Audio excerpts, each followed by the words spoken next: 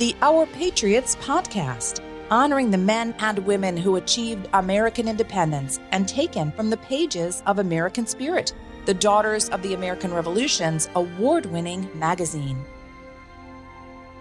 Honoring the lives of several remarkable women of the American Revolutionary War period. Studies taken from the pages of American Spirit magazine. Let's begin with the remarkable life of Phillis Wheatley. On July the 11th, 1761, a slave ship named Phillis arrived in Boston. On that day, John Wheatley, a successful merchant in Boston, purchased a young girl from Gambia, Africa, and named her Phillis after the vessel she'd arrived on. As was custom in those days, she was given the surname of Wheatley. The Wheatley family quickly discovered that Phillis was an exceptionally bright child and began to teach her how to read and write. Within 16 months of arriving in America, she could read the Bible, British literature, Greek and Latin classics, and study geography according to the National Women's History Museum. This type of education was rare. A few slave owners taught their slaves to read the Bible, but few received the extensive education that Phillis Wheatley did. At the age of just 14, Wheatley began writing poetry, publishing her first poem in 1767. But it was another poem written for George Whitefield, an evangelical minister from England who died unexpectedly in Massachusetts, that put Wheatley in the spotlight in 1770. In it, she wrote, quote, "He prayed that grace in every heart might dwell. He longed to see America excel. He charged its youth to let the grace divine arise and in their future actions shine." Newspapers in major cities, including Boston, New York, and Philadelphia, published the poem, and it caught the attention of Selina Hastings, Countess of Huntington, and an admirer of Whitefield. Hastings sent the elegy to newspapers in London, where it was reprinted multiple times. Wheatley continued writing poems, and by the early 1770s, she had enough to publish an entire book.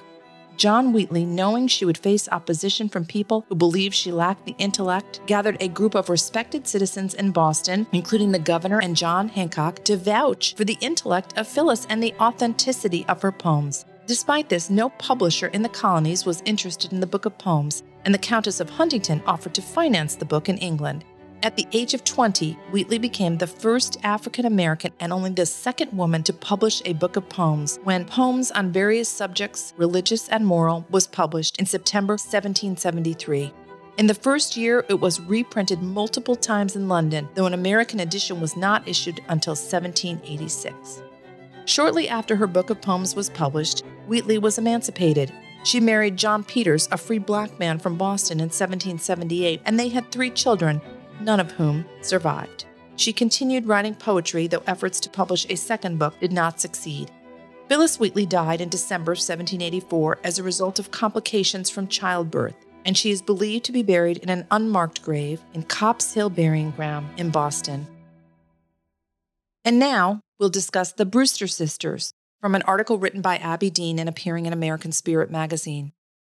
During the Revolutionary War, women found unique opportunities to exert a sense of national loyalty and love of country. 3 of these resolute women were the Brewster sisters, Eleanor, Jeanette, and Agnes, the Revolutionary War heroines who went to great lengths to feed, clothe, and support Washington's army. A tenacious trio. Born in what is now present-day Rockingham County, Virginia, it seems likely that Eleanor, Jeanette, and Agnes inherited their patriotism from their father, James Brewster. In a family composed mostly of women, Brewster and his wife, also named Eleanor, had 6 daughters and 2 sons.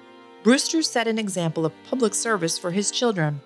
Records from Augusta County, which later formed Rockingham County, reveal that the girl's father was active in local affairs, with his name continually used as a witness to wills, appraiser of estates, a settler of provincial controversies, a member of the Virginia militia, and the appointed constable of the pasture in 1757.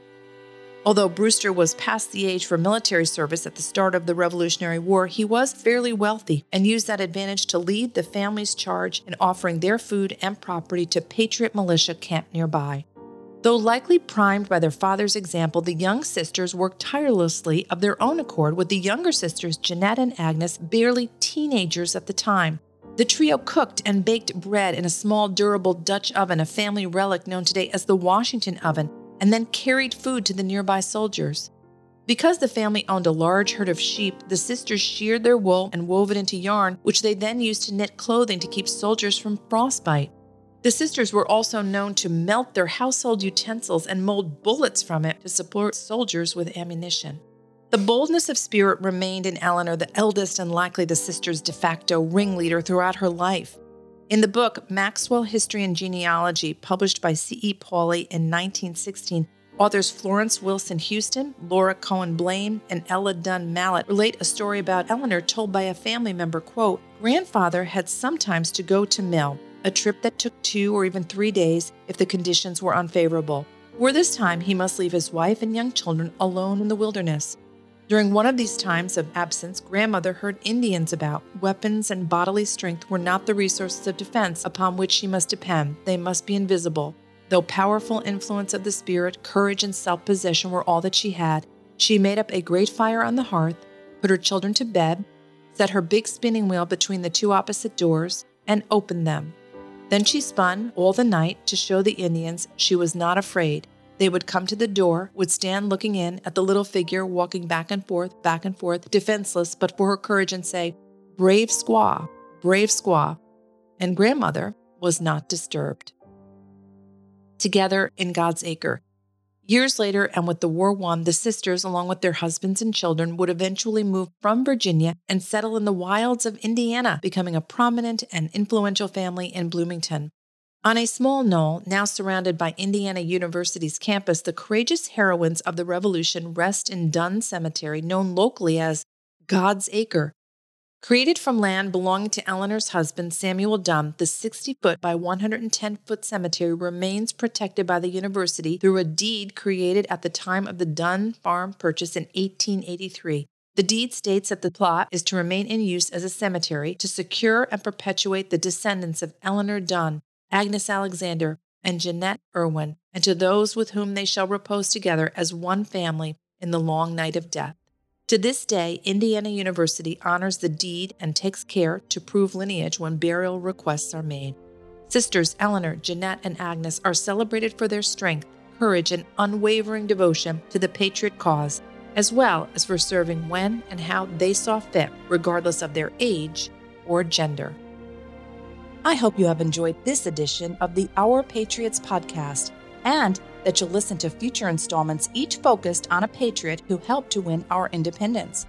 I also know that you will enjoy reading more about our nation's fascinating history by receiving a subscription to American Spirit magazine. Visit us at dar.org and search for American Spirit.